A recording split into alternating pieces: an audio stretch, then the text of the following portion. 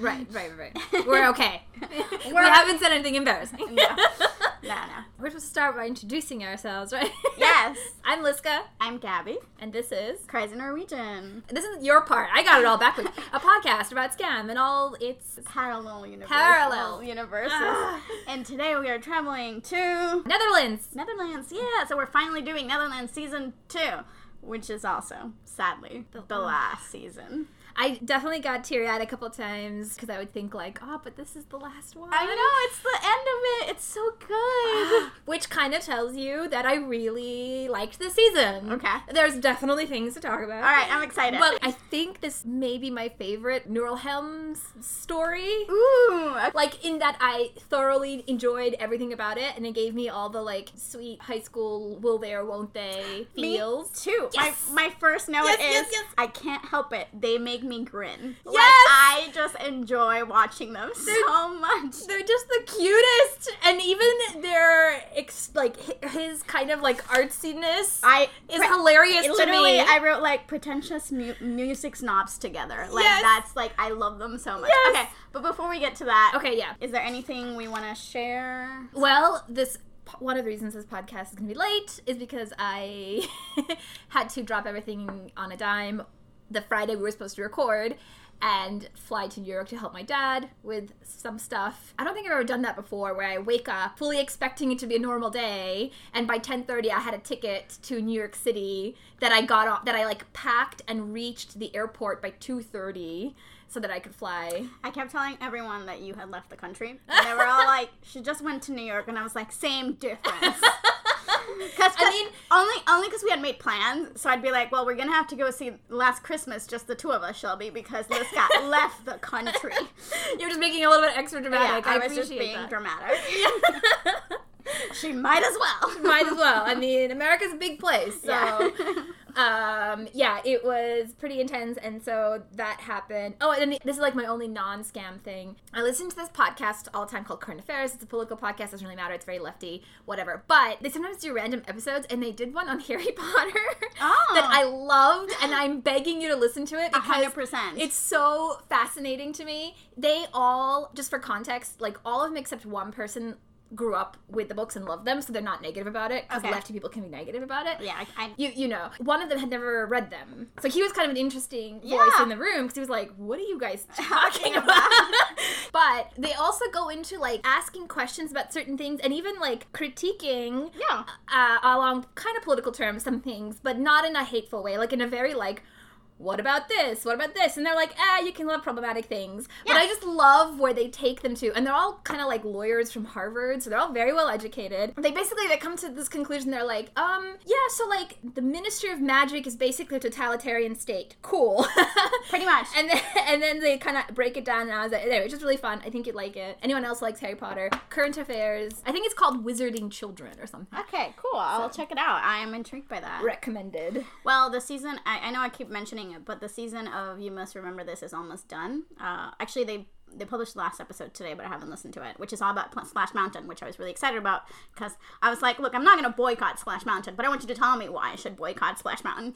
But what I thought was really interesting is, like, I feel like usually you can tell that Karina Longworth, the host, that she's more liberal than not. Sure. Obviously. But in the last episode, she was just, like, blatant about it. Like, she would be like, you know, because the moment that Song of the Fest was actually the most popular was not when it was released, not when it was re-released, but in the 70s. So she kind of goes into our reality today, how it's similar to the racial tensions in the 70s. Right. So essentially she calls, like, Green Book a movie. She says Green Book and Dirty Harry and Song of the South all are trying to hit the same thing, which is this, like, weren't things better when we could control black people? Like, she's, like, talks about the appeal of Dirty Harry. She's like, why do we love this, like, man who's, like, openly racist and completely, like, ajudicial. Like, he just follows his own law. Like, that's the whole point of Dirty Harry. And yet the way that he's doing it is, like, for the bad guys. She basically compares the appeal of Song of the South to the appeal of Green Book. Yeah. Which I thought was really interesting. And the other thing that she talks that hit me harder, because I love Mahershala Ali, he gets a lot of criticism the same way that Sidney Poitier got a lot of criticism for because those are the types of roles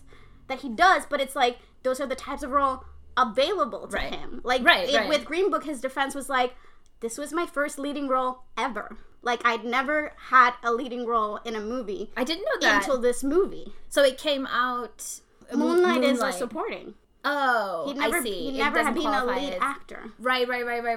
So obviously. It's like, I just thought it was a really interesting, like, especially because my mother loves Sidney Poitier. He was her first celebrity crush. But obviously, most of the movies that he's done, that's kind of the role that he's playing. The nice African-American man. Right, but you don't have to worry about him. Accepted into the white space. And a lot, not all, but some of the roles that Mahershala Ali has been given is kind of that. And he faces that criticism. Not to the same extent, but I remember in Green Book him being like, I'm sorry.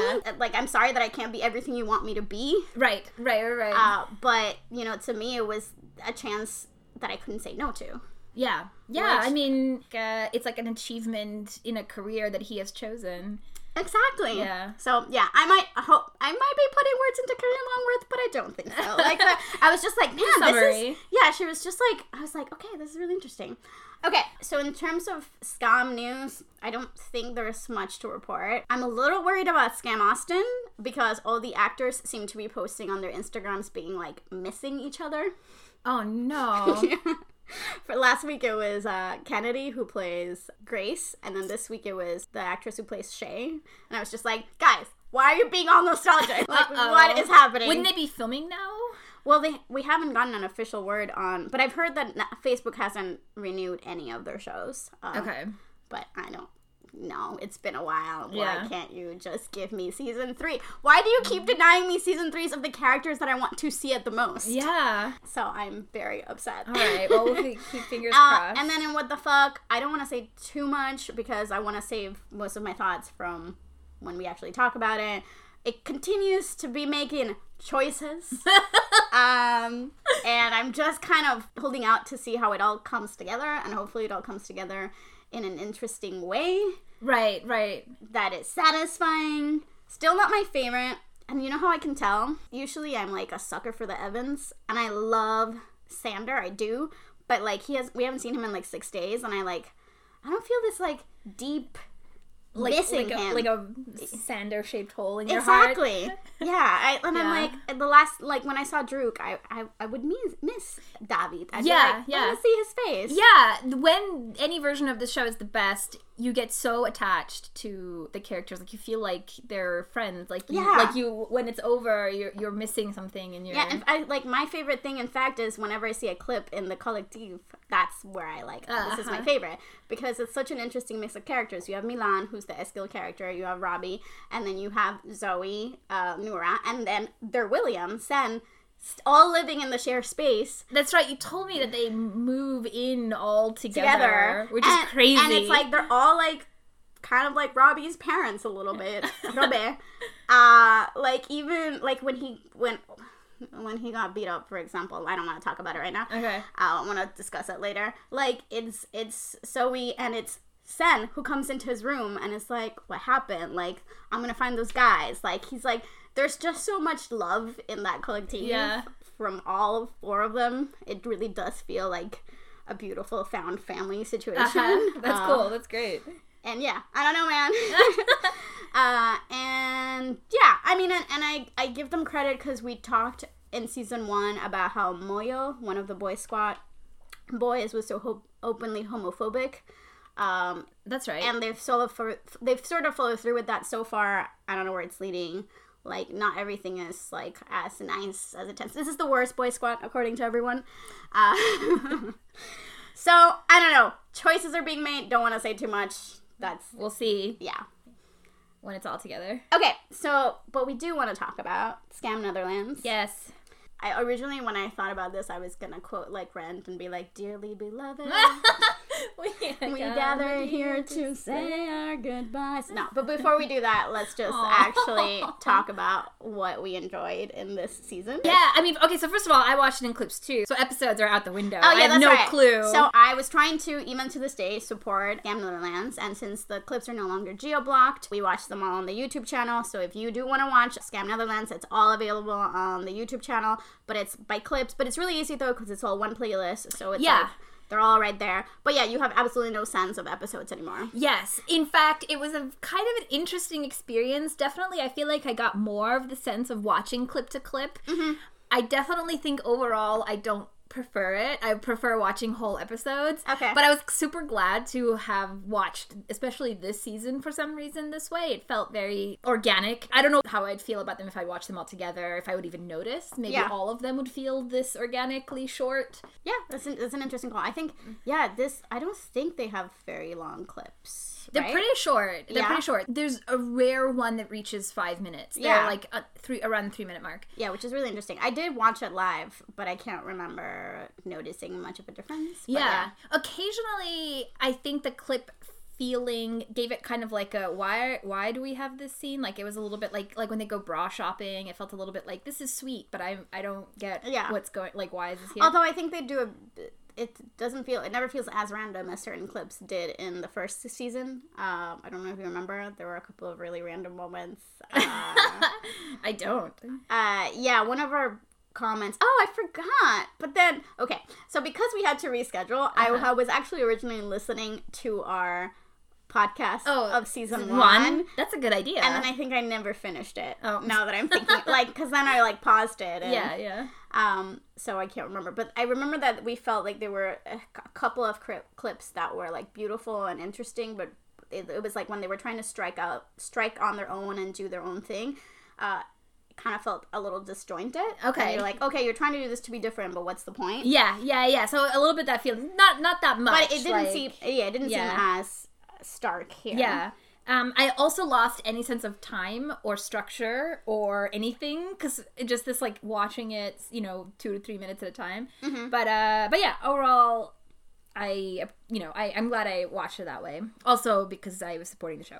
Yes. I think. Okay, so the main story of this obviously. By is the way, Noorhelm. even though it's on YouTube, the translations are still done by fans. I didn't know that. Yeah, they just on the YouTube channel. They just put So again, we want to acknowledge the fans. That's for cool. Going through the work and putting it there and being awesome and all that I stuff. totally didn't realize that. That's great. Yeah, it's basically, the channel has to give you permission to do it, and they let them do it. Because for example, in some other ones, I think Druk, you couldn't do it.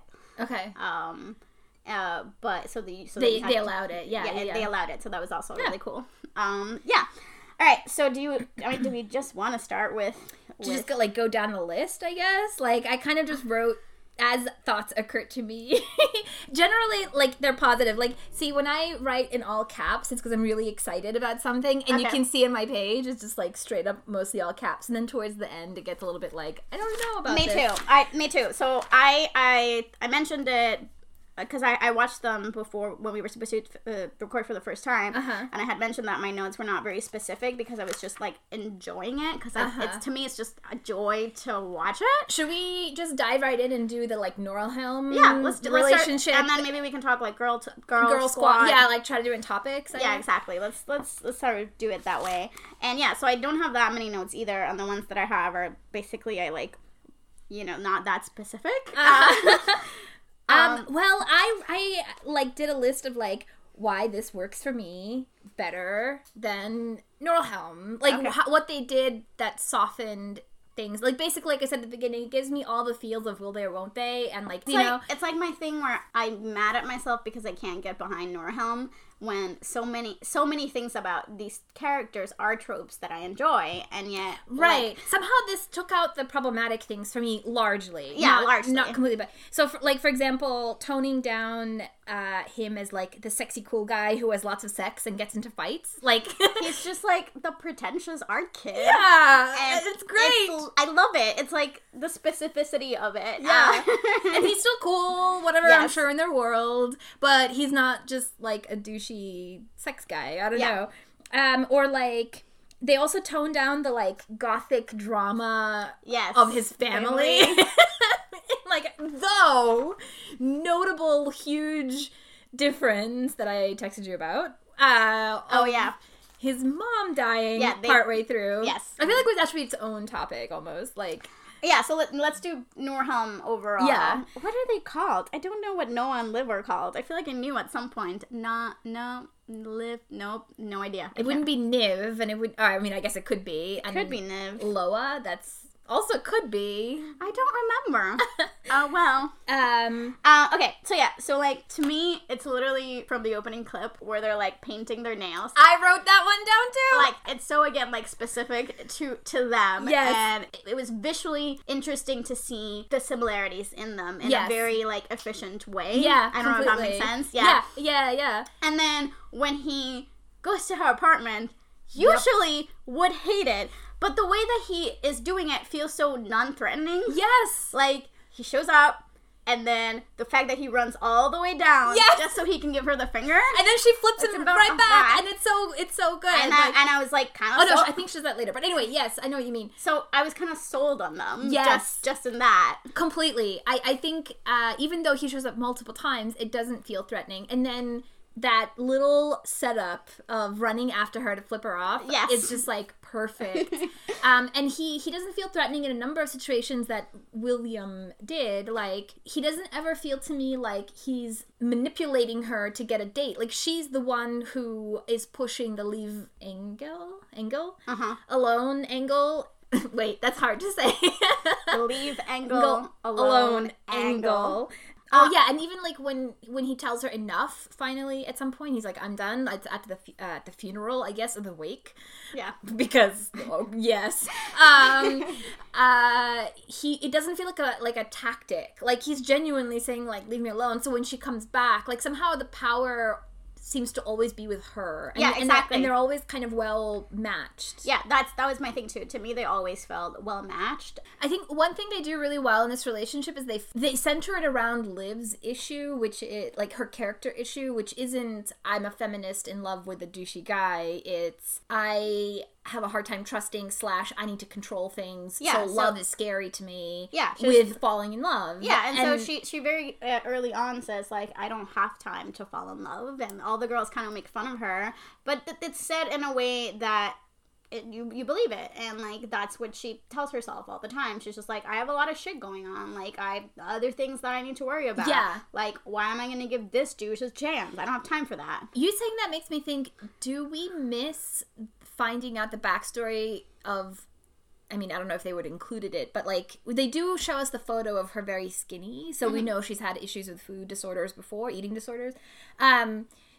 but they never give us the story of how she got into that, and I wonder if that's a piece that's a shame that it's not there. Like, maybe it would have helped us understand her. Yeah, there's a little bit of Liv's trauma that is not really dealt with. It's like hinted at. Yeah. So I think that is a shame. Or even like why she lives alone when her parents seem to be in contact. Because I would have been interested to see sort of their take on it. Because usually they I don't know, I feel like they handle things with I was going to say subtlety. It's really interesting because they're both really subtle but also really big. So it's that sort of balance between the two. Yeah, you're totally right. The show has, this particular version of it has an ability to, the show itself feels very naturalistic and like in the tradition of OG Scam, but even maybe arguably more so than OG Scam, but they also have these like they commit to these choices. Yeah, they make some strong choices and they commit to them 100%. So even when I hate it, which we'll get to in a sec, like I still admire them for like taking that swing. Completely, yeah. Like I feel like sometimes, as much as I love Italia, and we do know that I love Italia, I think they're sometimes too afraid of making their own mark on the story. And whereas, so they do a good job, I think, of translating the aspects and making it like specific to Italy and sort of getting a lot of the essence of Scam. But I feel like Netherlands is like, we're our own shit. We still understand what is at the heart of Scam, which I think is 100% true, and yet we're not afraid to do things differently. Yes, completely. Yes, that's it. And if that means that we have to drop certain elements, that's okay. Because my struggle actually with What the Fuck right now is that they want to do both things. I see. They want to have their own big swing moments, but then they want to cling to everything that's important about the original. And I'm like, you can't have both. Right. You have to sacrifice something. Yeah.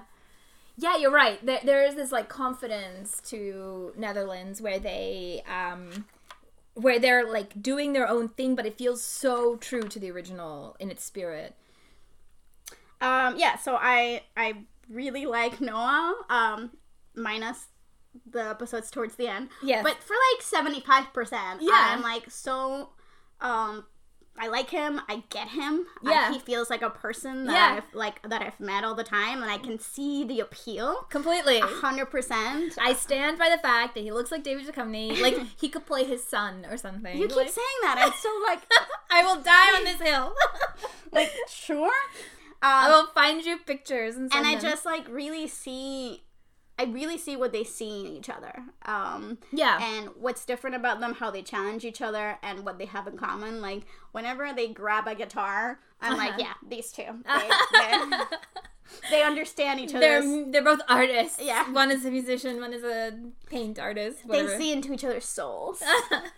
Yeah, they're very sweet together. Like, I guess a critique, I kind of felt after the funeral, after the wake, and she ends up spending the night at his place, then they do the auction thing, and it was kind of an interesting choice to switch the kiss, which is such an iconic moment. Mm-hmm. I think maybe that was one moment where I thought maybe they were hanging on to something from the original too much, because they switch it with, meeting the brother. Oh, those two things are flipped, aren't they? I can't remember because I feel it can't be because she spends the night. We've seen so many adaptations, I know, and they all play with when that happens. Yeah, because she spends the night. She meets him right after spending the night, so or after the kiss. No, I don't remember. Shit. I can't remember. So, if something about that area felt a little repetitive, like after they had spent the night and he does the whole like you like me thing, which I loved. That scene was so well done. I love the wind blowing. Yeah. By the time it gets to the auction, and they're also like she spends the night. She meets the brother. He kicks her out. In school, he pulls her aside and is like, sorry about that. I just, I'm not ready for you to meet him. I'll introduce you properly, like my girlfriend. And then feels very early in the season. That's why I thought they had switched some stuff around. Then the auction happens. And by that, he's like, kind of like, she's like ambivalent about him. And I'm like, wait, I thought we were past this. So something about that felt a little repetitive. I'm not sure. Again, this whole clip thing made me like lose any sense of time. But it pretty quickly picks back up again. It does. It's like... Because after the kiss, then they're like secret boyfriend, yeah, girlfriend. exactly. It doesn't feel as dramatic as like there's that many ups and downs. No. Yes, it's another thing the relationship did better. Yeah, it's a little bit more streamlined. Yes. And I can follow it more. Completely. Emotionally, where everyone's at. Yeah. Another aspect... And even she doesn't go, yes, it's secret, but it's not this, like when Nora does it, it feels like she has the weight of the world on her shoulders. Yeah, completely. Whereas here, it's kind of like the information gets slowly sort of, like, dissipated. Yeah. And she doesn't freak out about it. Exactly. Like she pretty much very quickly, Issa and Ralph kind of figure it out, and they're all like, live and let live. Right. And her one worry is she knows that she has to tell Engel. But that's pretty much it. Like... And she's very... kind of reasonable about it. Like, she knows she has to, but it's also not this end of the world thing. Yeah. Like, she's a little scared. Yeah. And that's why she keeps delaying it. In a reasonable way. Yeah, exactly. Another thing that I liked was when she's still sort of that last push to figure out if she wants to be with him, I think, after the fight, which is my least favorite fight, because again, I just don't believe it of this character. I'm like, where's it coming from? Interesting. You believed it? I was on board with it. I kind of liked that it came a little bit out of nowhere. Okay. Well, I guess I would say that I didn't necessarily, like, I don't know. Now I'm questioning myself. Well, okay. Specifically what I liked about it is it has this whole setup of, like, fights happening in the background. No Yakuza. Yeah, and it's very, like, Jets and Sharks way. Yes. So I think that I really liked, and...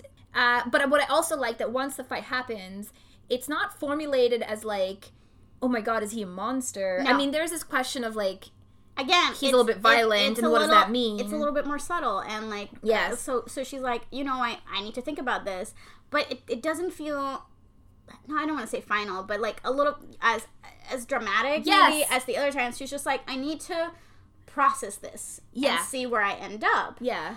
So related to that, when she has the conversation with Ezra about it, and then Ezra basically says like, aren't you a stronger person if you dare to change your mind? Yes. It just, I mean, and maybe it's because Ezra is older than them and has seen more of the world, but I was like, you just really put it nicely. Yeah. In a way that, like, I remember when we, with that Sana conversation, as much as we liked it, there were, like, bits and pieces that we liked and bits and pieces that were like, what are you saying? Yeah. Whereas here I was like, Ezra's making some good points. And, like, she's saying it in a way that I agree with.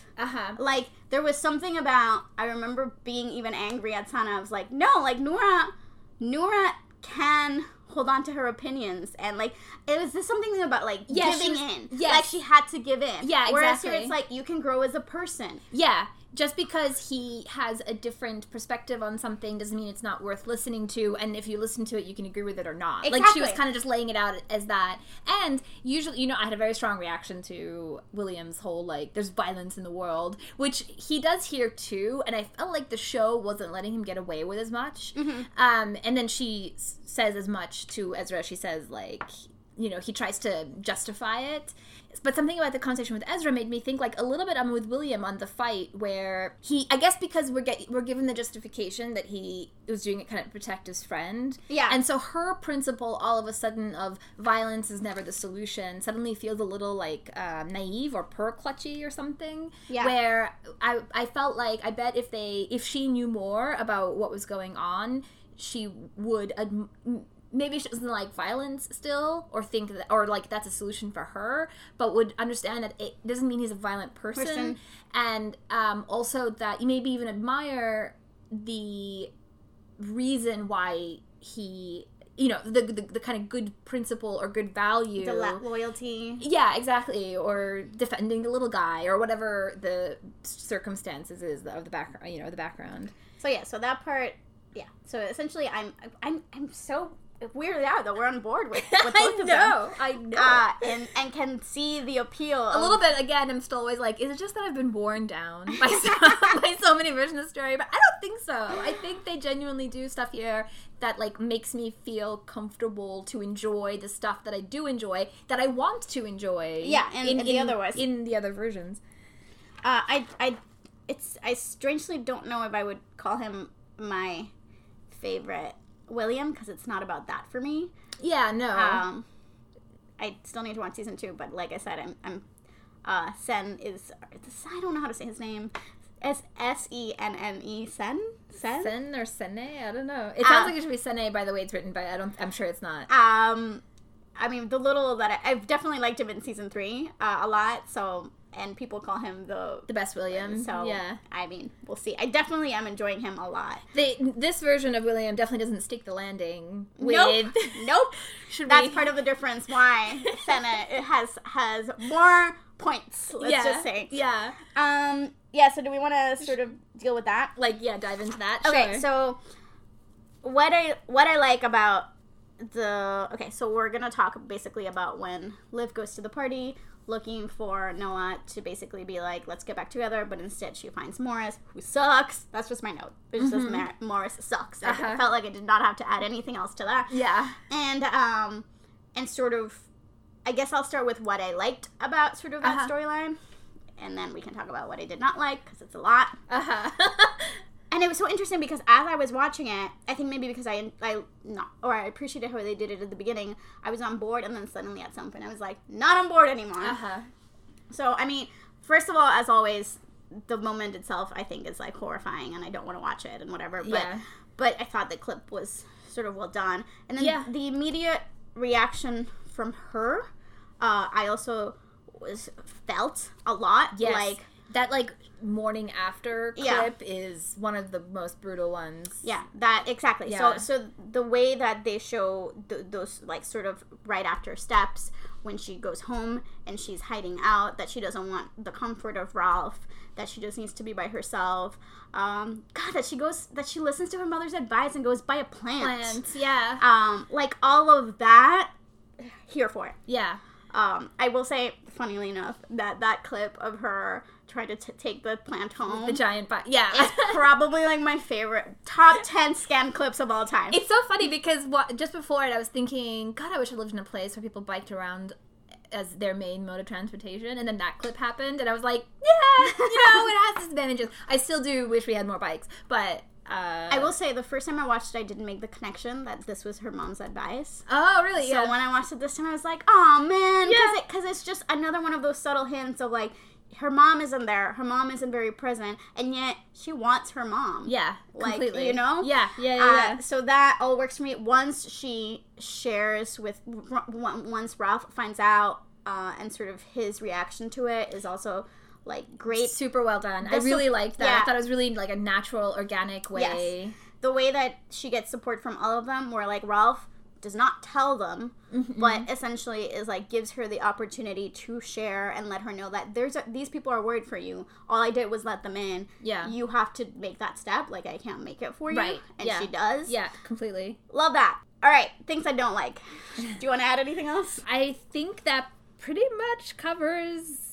Yeah, I think that covers all the things that I could think of. What do you not like? Go. So for me, where I things start getting on shaky ground for me is actually right after the scene you're talking about, where the group, which this whole season, Girl Squad is like good, strong vibes into it. They're we'll talk about that in a second. Great with each other. But right after that scene, I kind of didn't quite get what in that scene. She basically concludes that she's going to go talk to Morris, and I'm a little bit like, why? Or I'm not sure what she's hoping to get out of it. Exactly, because all she does is basically tell him that he fucked up, and she even tells him to delete the video. She just wants him to delete it. I will say one point, she looks amazing in that clip. Yes. But other than that, she looks pretty amazing in a lot of the clips. Yes. Yeah. Actually, my first note of the season was Liv's hair, because okay, sorry, this is a sidebar. But if you rewatch season 1, a lot of her hair is treated or like like she doesn't have like straightened. I don't remember. Yeah, straightened.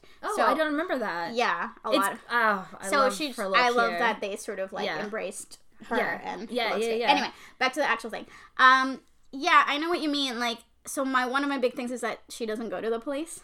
Yes. And so, like, it makes it harder when she goes to confront him. What is her end goal when the girls are supporting her? And they're the ones who are like, you should go to the police. And then it kind of seems to be, like, left as a question not to be answered. Until Noah, at the very, very end, says, you should go to the police.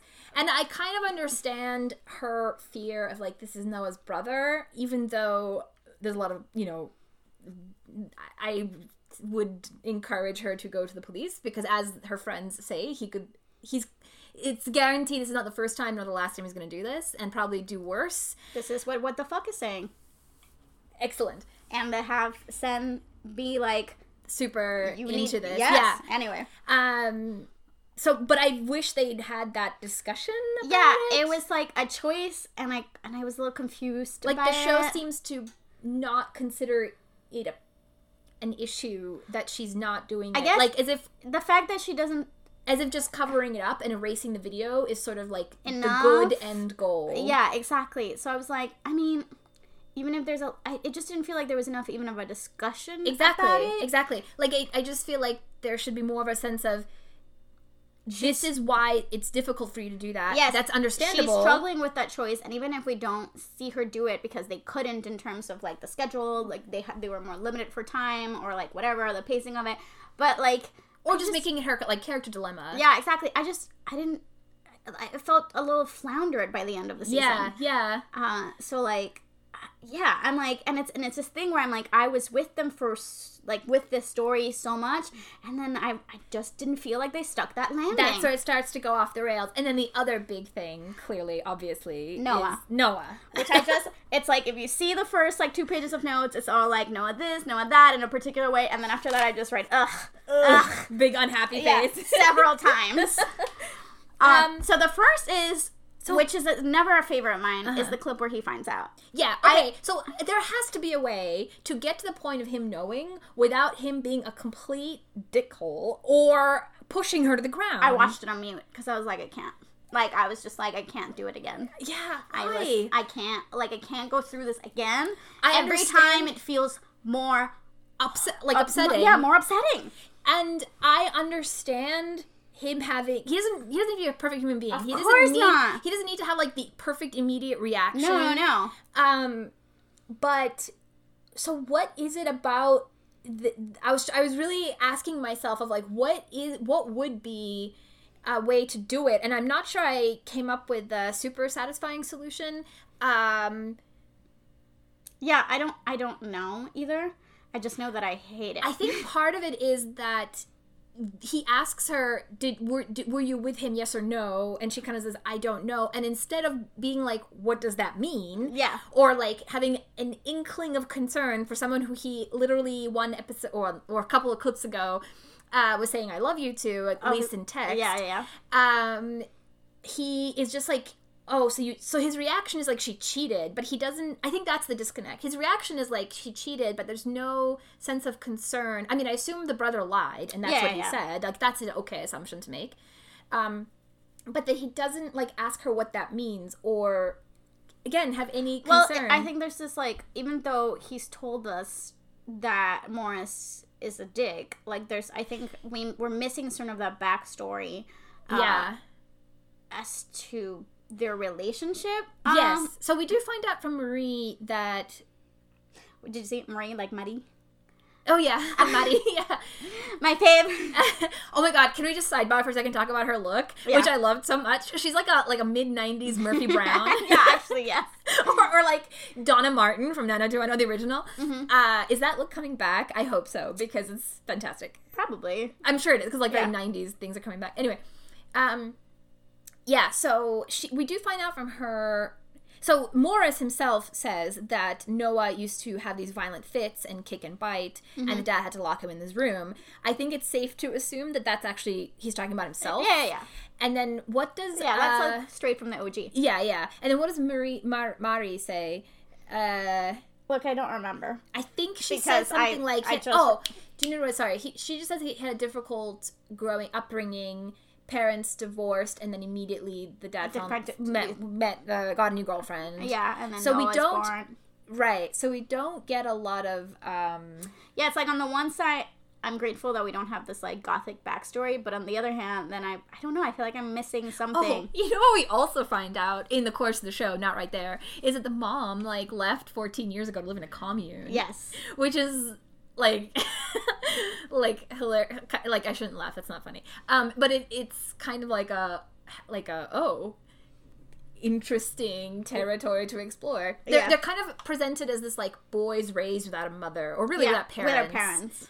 But I don't know.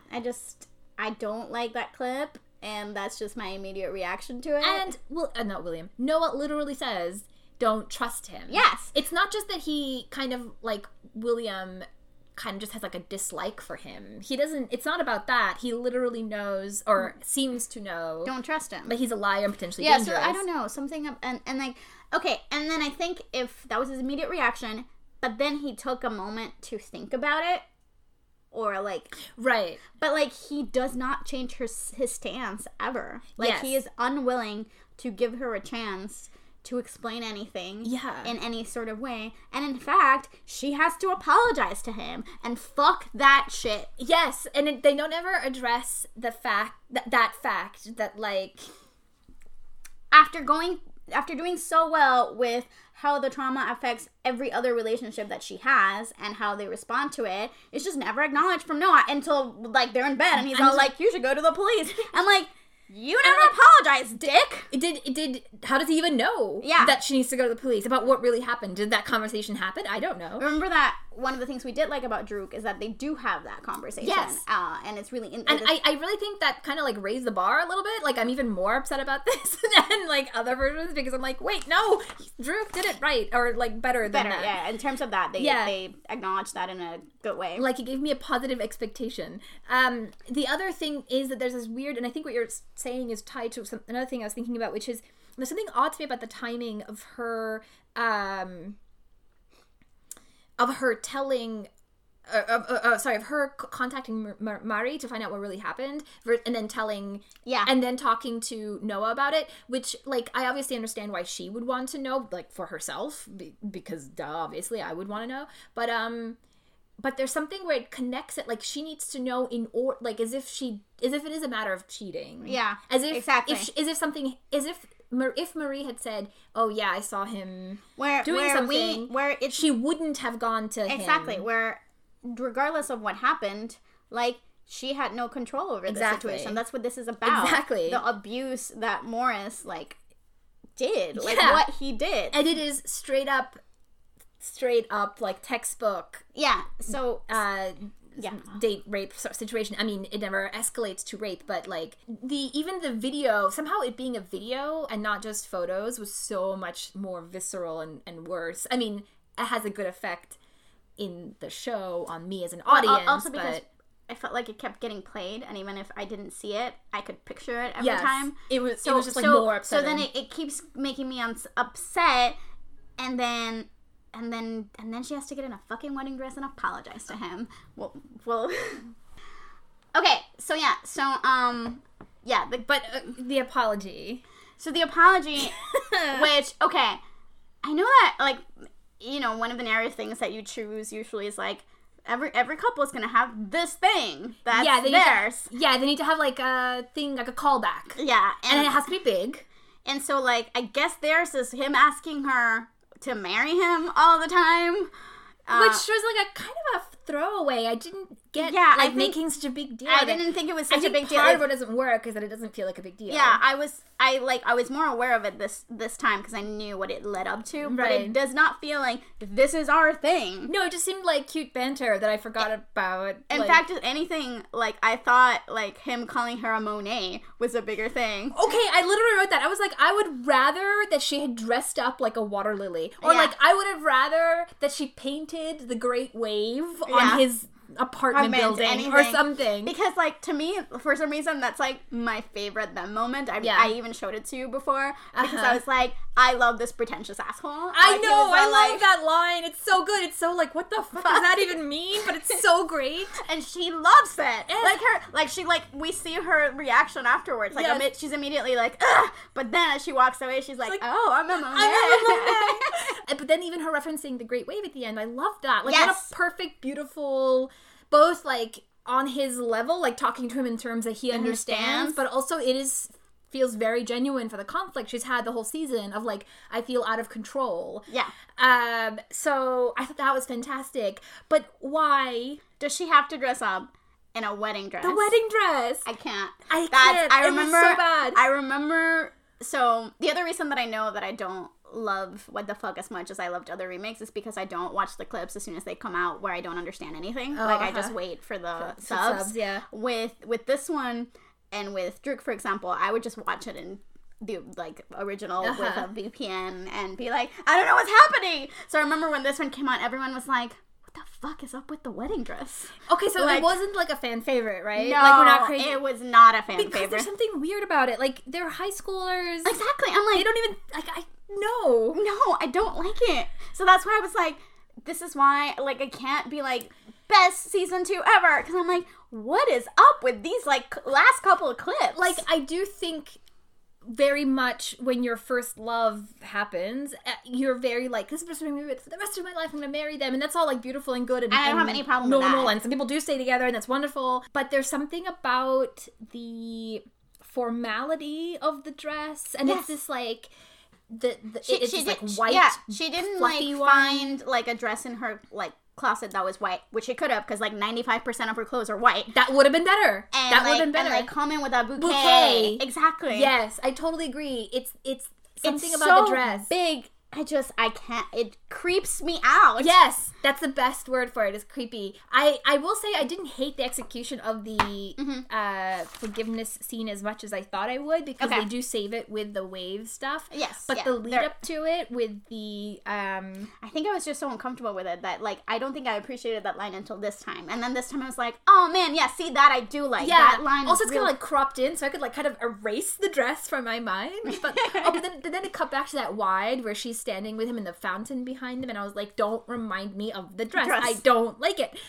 So I didn't like hate absolutely the execution of the actual scene, but the lead up to it was just so uncomfortable, and I hated it so much. I almost texted you and I was like, no, save it for the recording. I even like, I don't like that show, Say Yes to the Dress, and they're like referencing it, and I was like, I hate everything about this. What the hell? Yeah, so but in like a very funny way. Yeah, it's like, and like they're so like off its rocker. Well, and they're so good at like once in a while being off in interesting, funny ways. Yeah. And then here I was like, I don't know what you're going for.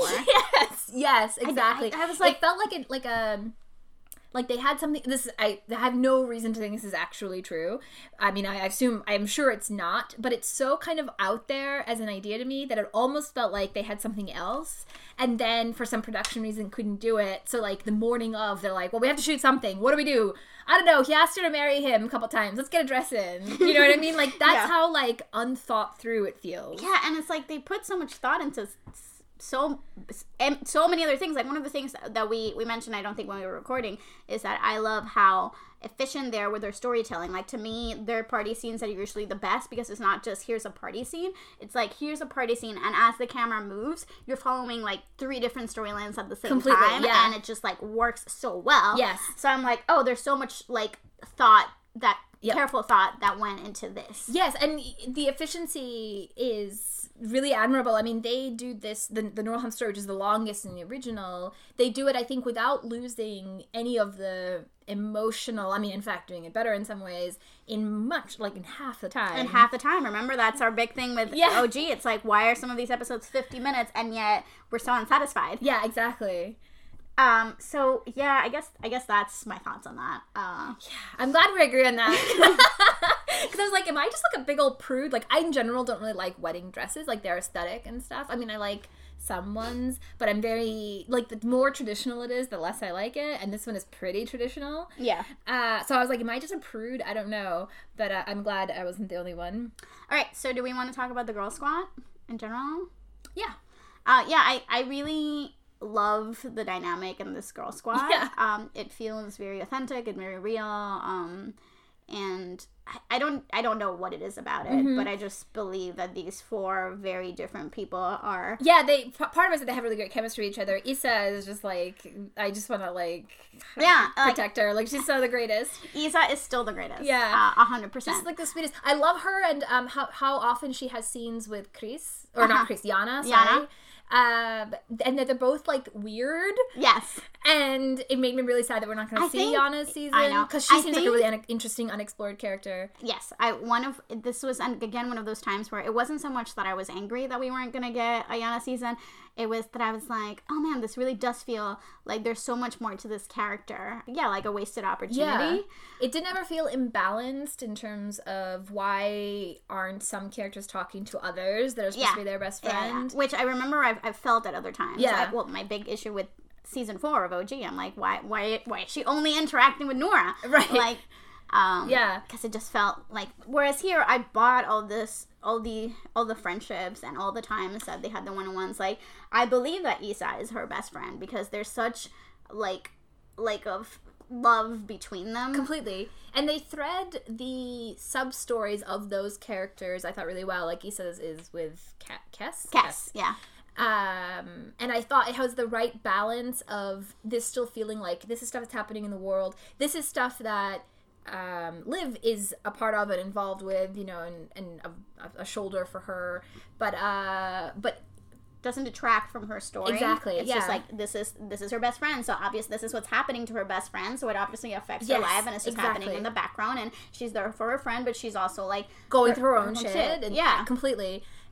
She's just, to me, Isa is like love. She's really pure, joyful. Yes, she's so love. Adorable. I just want to pinch her cheeks. And so, I was so glad to get to hang out with her again. Yeah, a little bit like I was not sad. That's not the right word, but I was distressed to see her when she drank because I knew that that's what they were setting up to go further with that. I assume in further seasons, which like.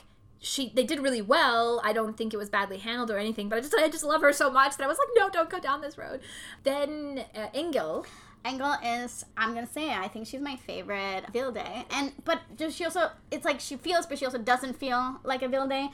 Yes, yeah. And she's definitely has, like, the softest as... Yeah, my note basically every single time that Engel is on screen is, like, gentle. Yeah.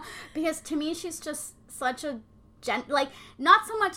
So she's the softest, but when she is with Liv, their interactions are so gentle. Yes. And that, like, I'd never seen that in any version of them. Yes, completely, and I love the way that friendship is handled. Yes. I think it was Druk that had it be very escalated and extreme, and that Yes, felt, like, yeah. realistic, and, Yeah. like, I liked that they gave real consequences, but I also strangely really love how simple this is, Yes. where when she realizes that she doesn't take it as this, like, end of the world thing, she's like, oh, okay, I guess, Yeah. you know, she just kind of really quickly forgives her, and I was like, there's fine never with it. any bitterness, because even though Vilde gets there, it takes her a beat, like, to get there. Yeah. Engel just very quickly kind of, like, shifts, and I think she's able to know enough about what she knows about both of them to maybe in her mind build some sort of narrative, even if she doesn't have all the details, and to kind of wait for her friend before she makes a judgment. Yes, and it doesn't feel like we're being deprived of drama or anything. It's just something, yeah, and I think it was because they've done such a good job of building that relationship throughout the entire season. Yes. Like, their scenes always kind of had this thing. Small detail, I love how much Liv hates exercise. Yeah. Like, over and over. Yes, even in other versions of the show, but yes, the yoga thing is amazing. Yeah, she's just like, why? One thing I think they did flip slightly, or maybe just more efficient about it, there's that scene where Engel says to Liv, you should tell, I'm getting confused with all the names, you should tell Issa about Kes, because you are the one who always likes to tell the truth. And I like that in this version that she says that before she sees... Yeah, before she because sees it feels like a dagger to her heart, but not like an intentional weird, like, sticking her knife in. And then when she does finally tell... When Liv does finally tell her, and she's like, oh, I knew... I think that's part of, I guess, what makes it believable that she would get over it quickly. Because she's known about it for a while. She's had time to process it.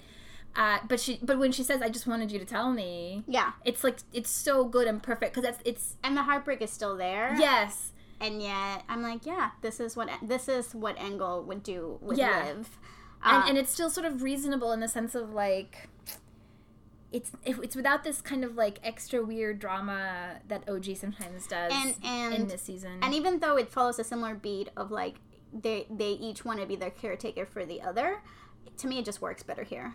Like, oh yeah, like when she shows up later with the food. Yeah, that's my big gentle. Yeah. And like I love that Engel gets to be the caretaker for her in this time because I think it's also they do a good job of setting up that Liv is not just the caretaker for her friends, but like everyone around her life. Yes. Like I have this note where I was like, you boys need to stop eating her food. Right. Like she's a saint, but lines have been crossed. Yeah. Yeah, the pizza one. Though I did like it when she throws the joints in the soda. That was well especially done. Because I have done not to that level, but to that level of petty with my cousins. We never lived together, but like we would spend every afternoon at my grandmother's house when we were little, and I would just get annoyed with them and be really annoying. And so that to me that felt like drawing boundaries. Well, because she's just living with a bunch of boys, right? Which. I did like the inclusion of Jaden. Yeah, who's like the Elias character. I think so. Yeah, because he from season 1. Yeah, because he was kind of a bitch to Issa, but Issa's like, it's cool. We've made our peace. Right. So I did like that it expanded the friend group. Okay, yes. So I mean the collective group. My other thing that I love about about Engel is her sort of commitment to. Like who she is and to her plans. So like they originally chose what's the country? Estonia, I think. Yeah, Talon because she wanted what's the Iman? Is that their character? Yes, yeah. Their Sana to feel included. But at this point, like they could have chosen anywhere else. But she's like, no, this is the plan that we made. Yeah. And, like, how she commits to it, how she does the benefit, how she, like, hires the dancers. Like, this just, like, over and... yeah, there's, like, a sweet naivete to it without being grating. Exactly. The way... Which is hard. Like, yeah. Because that's the thing with Vilde. She's mainly grating. Yeah. And yet, Engel, everyone just accepts her for who she is. Yeah. And sort of, like, reassures her that she's perfectly great the way she is. Yes. So she's like, I'm a failure. And they're like, no, you're You're not. not. I know. The girls are just so sweet with each other. And there's even a couple of times where they kiss her on top of the head. And I'm just like, yes. I love Those were this. some of my favorite moments, too. So, yeah, I don't know, man. I just really loved Engel. And I didn't expect that going in. Yeah. But what about... when she says, can you braid my hair? Oh, yeah. Like, it's something about the physicality of them, too. Yes. I don't know. The physical intimacy. Exactly. Yeah. How do you feel about the way they handle her, like, maybe eating disorder or not? It's one of those, again, where it's like, I don't know. Yeah. I'm ambivalent about it. I think they do have good moments. Yeah, what it adds up to with Liv kind of telling her, tell me you think this isn't beautiful. Yeah, I thought was very good. I thought that was really good. And even then, Engel being like, you don't always feel like you're beautiful, right? Right. So, like, I thought that itself was an interesting discussion. Yeah. But I feel like this is another moment where I wonder what they could have done to feel if they had more seasons. Yeah, exactly. And I just feel a little bit backgrounded too much. It didn't feel like they tackled it as head on as they could have. Yeah. Yeah, and not in, like, a way that is obvious, this doesn't work kind of thing. Though I'm not sure how I'd feel about it if I hadn't seen a bunch of different versions of Engel having that issue. That's true. I also had that question where I was like, well, I liked these changes, but, like, I'm also not seeing it. I'm seeing it in the context of so many other versions. Right. So are you losing part of what you're trying to say by... telling the story in this particular way. Right. I don't know. Huh. Something to ponder about. Yeah. And then going back to sort of Jaden and the boys, I thought they also did a good job of including the boys squad. Not to the same, like, organic way. Like it's not like Druk where they're all like, we're a huge friend group now. Right. And it's not like What the Fuck, apparently, where they all just kind of live together. Yeah. But yet, it was still like, well, because of circumstances... all these people are still around each other. And they're not best friends, but they're in each other's lives. Yeah, I think the collective as a place where she's always running into them works well. And like there's enough of, like, a link and friendship between all of them that they'll show up to, like, the benefit and they'll be here at this other thing. Yeah. And, like, I believe all of that. Yeah, and Ralph is enough of an Eskild in his party ways and yet not annoying about it. Yes. Yeah, I thought he was really funny. I really liked the way they did the photo, finding each other on Grindr, putting that in textually in the episode and not something that we, like, find out happened after the fact. Yeah, I thought that the Lucas things were interesting, but because I don't know what they lead to, I quite don't know.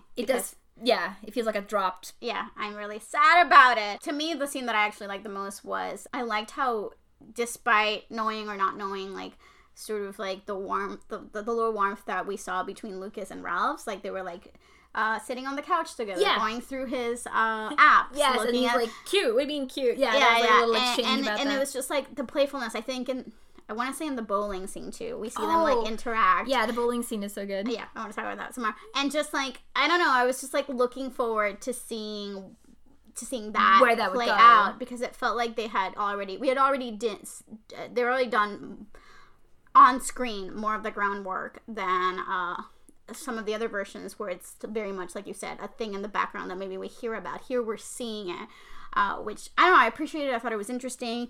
Again, not sure what it was all leading to, because we even see Lucas get into the back of a motorcycle, and it's not related to the fight, which is kind of like he got in the car with Penetrator Chris, right. So again, do we know whose motorcycle is getting back of? No, just a random person. We don't know. So it seems to be related to the Grindr thing, but yeah, and, like, I think What the Fuck did some similar stuff in season 2, and then they kind of just did not acknowledge it in any sort of way in season 3, from what I understand. Yeah. But I don't think they would have, Netherlands would have ignored this thing that they'd been setting up. Yeah. They don't seem like the type. So I appreciated seeing Jaden and Cass and Lucas sort of in the background and slowly fitting into this world. And like you're saying, expanding it in a way that just kind of felt organic. Yeah. It's not like, why are these people suddenly hanging out with each other the way it is in OG? Yeah. Like when Jonas and William are suddenly like friends. And you're like, what? But it's also not a lack of them. I didn't feel a lack of them. Yeah, I didn't feel a lack of them. I mean, this time I did feel it more because I knew that I wasn't going to get my time with Lucas. And I was heartbroken. He's really sweet. I really am sad I can't remember, there's one scene specifically that I thought, like, oh, I'm so bummed we're not going to see more of you. Like, more of what that actor could do with that character and everything. Exactly. I just feel like it's so many missed chances because I think he would have done such a fantastic job with it. We need to win the lottery so we can finance. And Cass. Like, can you imagine, like, the coming out scene with Cass? Yeah. Like, I forgot how much I liked that actor. I know. I was like, he was your favorite. Yeah. Like, you were, like, ready to die for him. Yeah, I was really into him. So I'm still heartbroken. Yeah. I'm like, and it's funny because I do, like, I like to exaggerate, but I'm not kidding when I say that, like, at least once a week, I'm, like, sad or angry about this. I'm just like, damn. Yeah. And I understand it's public television, but it's heartbreaking. It's a bummer, yeah. I saw some fan trailers for potential season 3 that I was like, oh, I should go and look at these and cry. But we have to, okay, so another big character that we should talk about is Ezra, who is Lynn/Sana. Yes. I was just about to say that. I was like, okay. Oh, wait, Ezra. I like her. Yeah. I think she looks amazing. Yeah. First of all. Yeah, she's a beautiful woman. And yeah, I mean, I don't feel strongly.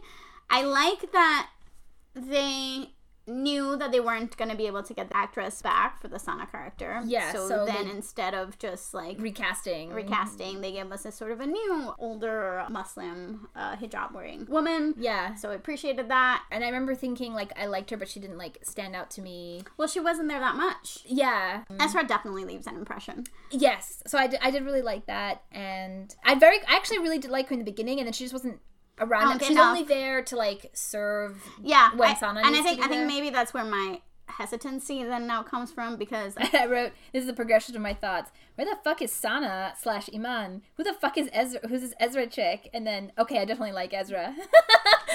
So very early on, I think I was on board with her. I can't remember now what the scene is. But then she kind of, well, is it the scene where they're all spitting? Must be. Yeah. And it has to be. And they're all like, oh, you got it all. Absolutely. And so I liked her as this sort of like older figure that was still allowed to sort of like be playful. Yeah. And I really liked the scene when they're actually bra shopping. Yeah. When she and Engel have their conversation. I thought that serviced Engel's character really well. Yes, exactly. Unlike other versions of that conversation, sometimes I've been like, yeah, I don't know, not quite hitting the point. Well, Vilde would just be like I think it's an equivalent to kind of her being in the cabin and being like, why are you wearing your hijab? You're just with us. Right. You know? Right. Yeah, it allows a little bit of the naive insensitivity, again, without making me want to slap her, while also allowing her to say, you can be beautiful for yourself. Yes. And that's such a new concept to her. to Engel. And it feels like it lands. So she definitely is there to deliver some good lessons, pearls of wisdom. But I still wanted to see more of her as her own person. So I think that's the part that I'm like, oh yeah, and I agree that there was less sort of her. I bet we would have gotten more. Yep, totally. So yeah, I'm glad she existed. Sorry, I just glanced down in my notes. It's hard to overstate, capital letters, how much I hate the bridal dress. And then I lolled at the Trump Kanye line, which is shockingly still appropriate. Even more, because Kanye basically has a cult now.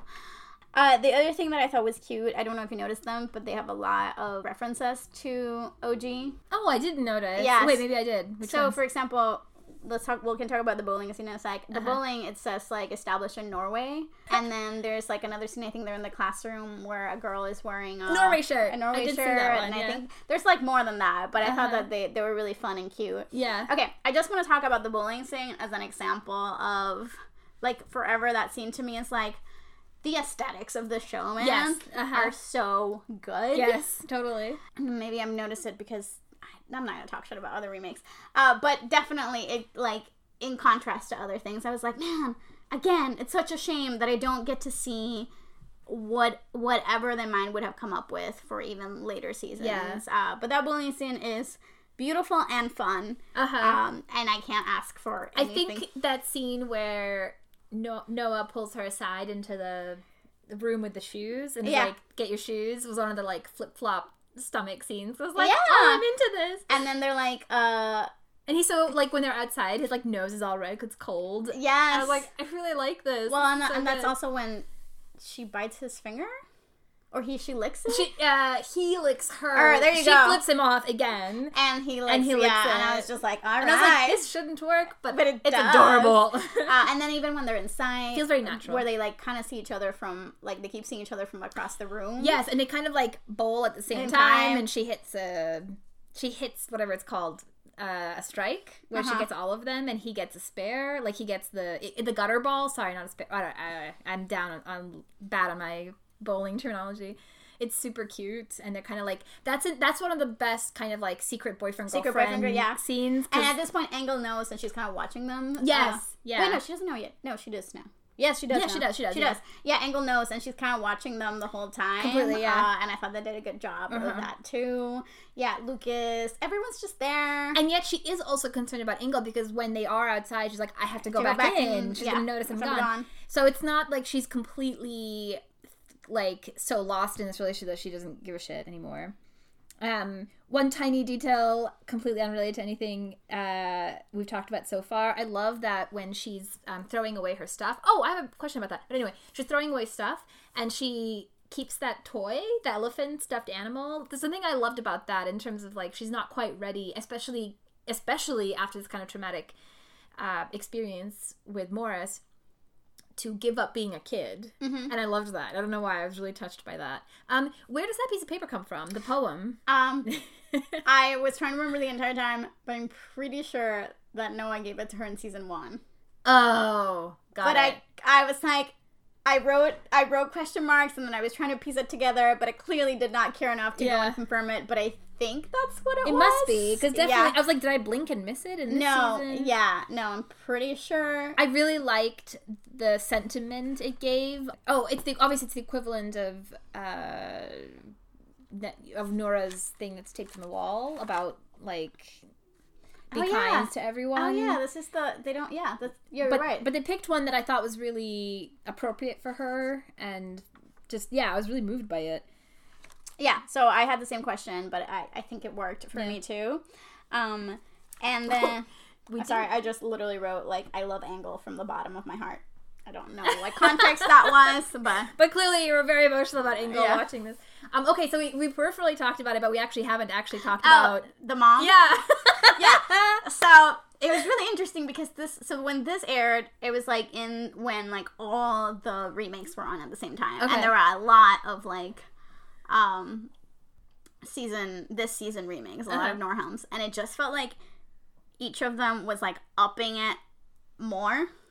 So, like, right before, I think in Scum Italia, it is his mom, but, like, she died a couple of years ago. Right. Instead of, like, so it's like, we didn't make it the sister, we made it the mom. And then suddenly, like, I'm not even kidding, within, like, a week, suddenly Netherlands was like, you thought that was, like, big? Watch us. She dies.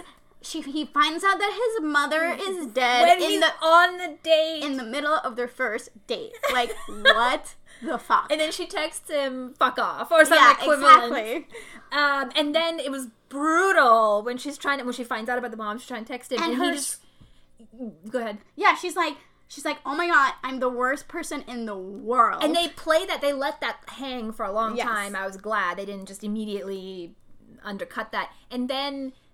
his brutal, I mean, she deserves it, but, like, his response, which is just like, okay, no problem. Yes. I was like, I felt that, like, in every cell of my body. Yeah. So when again, it's an example of, like, I guess, I mean, what a brutal way to put them on equal footing, but like she has to go to him. Yes. And even the geography, like actually even going back earlier than the mom's death, even her showing up at his apartment, his house, whatever, like to yell at him about Engel, about the phone call. Love it. Yeah, even the geography shift of that works really well for me because she's going to him. She's not always being kind of having her personal space encroached upon. But yeah, so she goes to the wake, which is like her being supportive.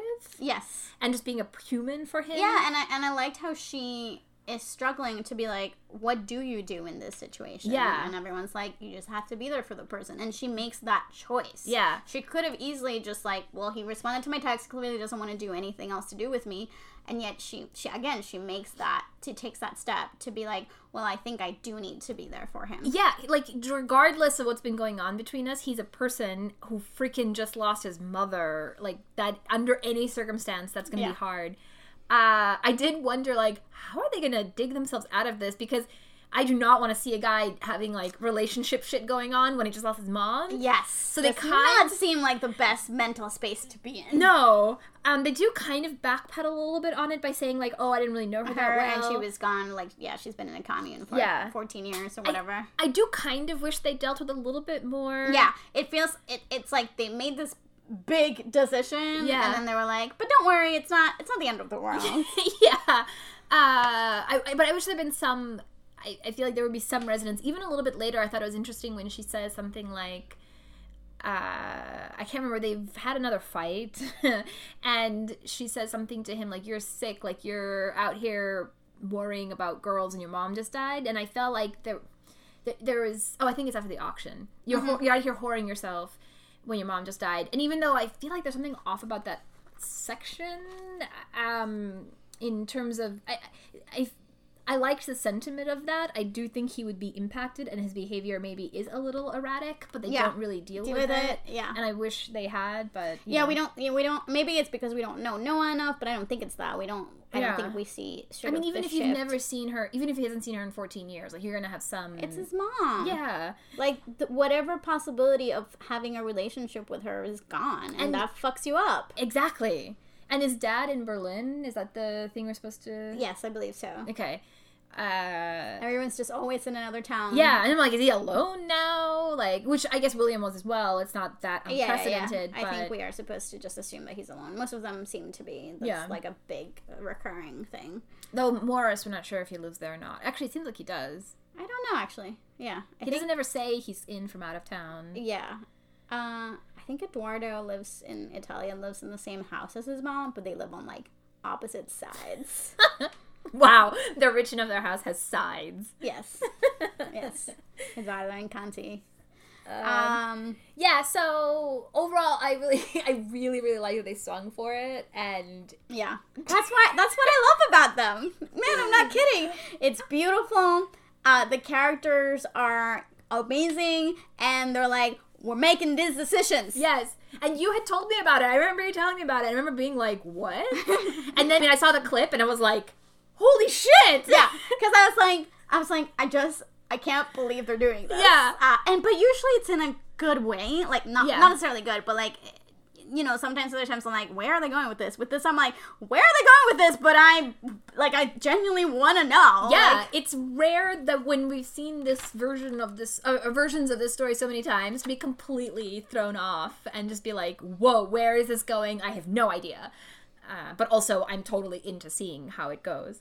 Yeah, and then I think that's it. And then my other thing was sort of, I liked that they wanted to make Liv be more than just her ideas, and they gave her, like, her music and a specific sort of thing. Oh yeah, we didn't even talk about the family. That was her own, and I thought it was interesting how they used the dad. I don't know that I was 100% on board with all the choices. Yeah, I really liked it when it started, and I'm like, oh, this is really interesting, and she has that line about, like, oh, we're gonna do it, because she's clearly, like, wanting to push her away. And then at the end, when she makes that appointment for herself, I'm there with her, but then it feels like they drop it for, like, 80% of the season. Yeah, and I wasn't quite clear what it was about her finally making that appointment by herself I wasn't sure what the stakes were in terms of that. So I liked that she had that thing. I liked that actually, I think like this season has a great soundtrack, and a lot of it is like sort of like what I believe that these were the things that she would listen to, like Kendrick Lamar, and like, I love how often she has headphones on, and when she takes them off, the music is diegetic, it's in the scene. She's actually physically listening to it. And it doesn't just feel like these are the songs that are popular or this that we could get the rights to. It's like this is what Liv would listen to. Totally. Which I always appreciate. So I like that a lot. And yeah, so and then we get to see her hear her sing later on at the benefit and all that stuff. Like, I enjoyed it. But yeah, I still wasn't sure. I guess I wasn't sure how much it mattered to her. Yeah. It seemed a little bit like a thread of a C plot that they were like sprinkled in but not fully committed to. Yeah, but it's okay. Yeah, but for the most part, I liked that they took some what clearly I think the actress brought to that she had the skill that they utilized. Yeah, and that, I mean, we've known this aspect of her too, because sometimes I feel like we're surprised with actually this character's into this thing. Like that's how she was introduced to us in season 1. Totally, I forgot when it first started. I was like, whoa, that's unexpected, and then I remembered her introduction. Yeah, that's how she gets introduced. So like I was in for all of that. So yeah, so interesting, but it was one of those times where it felt like, oh, okay, well, I guess that's what we're doing with that. Yeah, I like the dimension it gave her, the extra dimension it gave her. Yeah, and I did appreciate that we got to hear her talk to her parents, and sort of we got the sense of what was sort of dysfunctional there. Yeah. Even if we couldn't quite make the jump as to, again, I can never quite tell how she feels about it. Yeah. She's so closed off in a lot of ways. Well, I'm not even entirely sure why is their living situation what it is. Like, do they live somewhere else? Yeah, I'm not sure like where. Like another country? Yeah, like, I think with Nora, she was like, my parents live somewhere else. Yeah. And they, and she... I liked that she isn't negative towards her parents. Like, Nora very clearly is, not on board with them, but and so I liked that she had a relationship. I just wanted to know, like, literally factually a little bit more backstory maybe. Yeah. And like you said, how does she feel about them? Yeah, it feels a little bit like a question, because as much as I love Liv, it's a little too subtle. Yeah, as much as I love Liv, and I love how much of like an internal person she is, sometimes it is hard to be in her head, even though I think the show does a really good job of being in her point of view and us being on her side. There are a couple of times where there is a distance of me trying to figure out where she's at. Yeah, totally. But when she cries at the end is so powerful to me. Like when she is finally, after everything and after this big show that she made in the dress, and she's just walking and crying, and it just comes out of her like she sobs. Yeah. Extremely well performed, I thought, and super powerful, and I was very into that scene. I thought it was such a relief after watching her hold it in together for so long. Yeah, I think it is cathartic for her and for us. Yeah, completely. So yeah, I don't know. All right, so final thoughts. Good season, and just makes me angry that I'm not gonna be able to see more of this. Yeah. And, I mean, it's nobody's fault. These are, like, there's, like, 7 remakes out in the world. But I do feel like we don't appreciate it enough. That we have so many, you mean? No, that we don't appreciate this one enough. Oh, yeah. I mean, I still think, after having now seen both seasons, it is one of my favorite. Like, it's this in Italia for me. It's amazing. I think it's... Yeah, I love it. And Druk season 3 also is pretty great. Yeah, but I don't know. There's something about... The I don't want to say carefulness, but it's just the aesthetics, the visual, the way that the story is told. I don't know. It all comes together to me in a way that it feels like just all around quality. Yeah. I think it's the thing you said earlier about how watching it feels like you're watching Scam, but it feels fresh still also. Like you're still kind of taken places you weren't expecting, and you're a little bit sometimes watching some of the remakes, I'm like, okay, I know this story, I've seen this before, even when it's done very well and everything.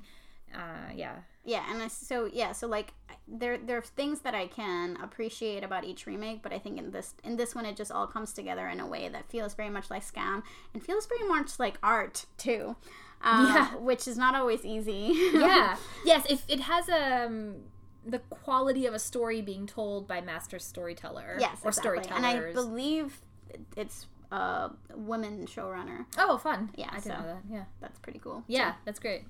All right, I think that's it. Yeah. I don't want to say goodbye. I don't either. I'm God. so sad. I'm so sad.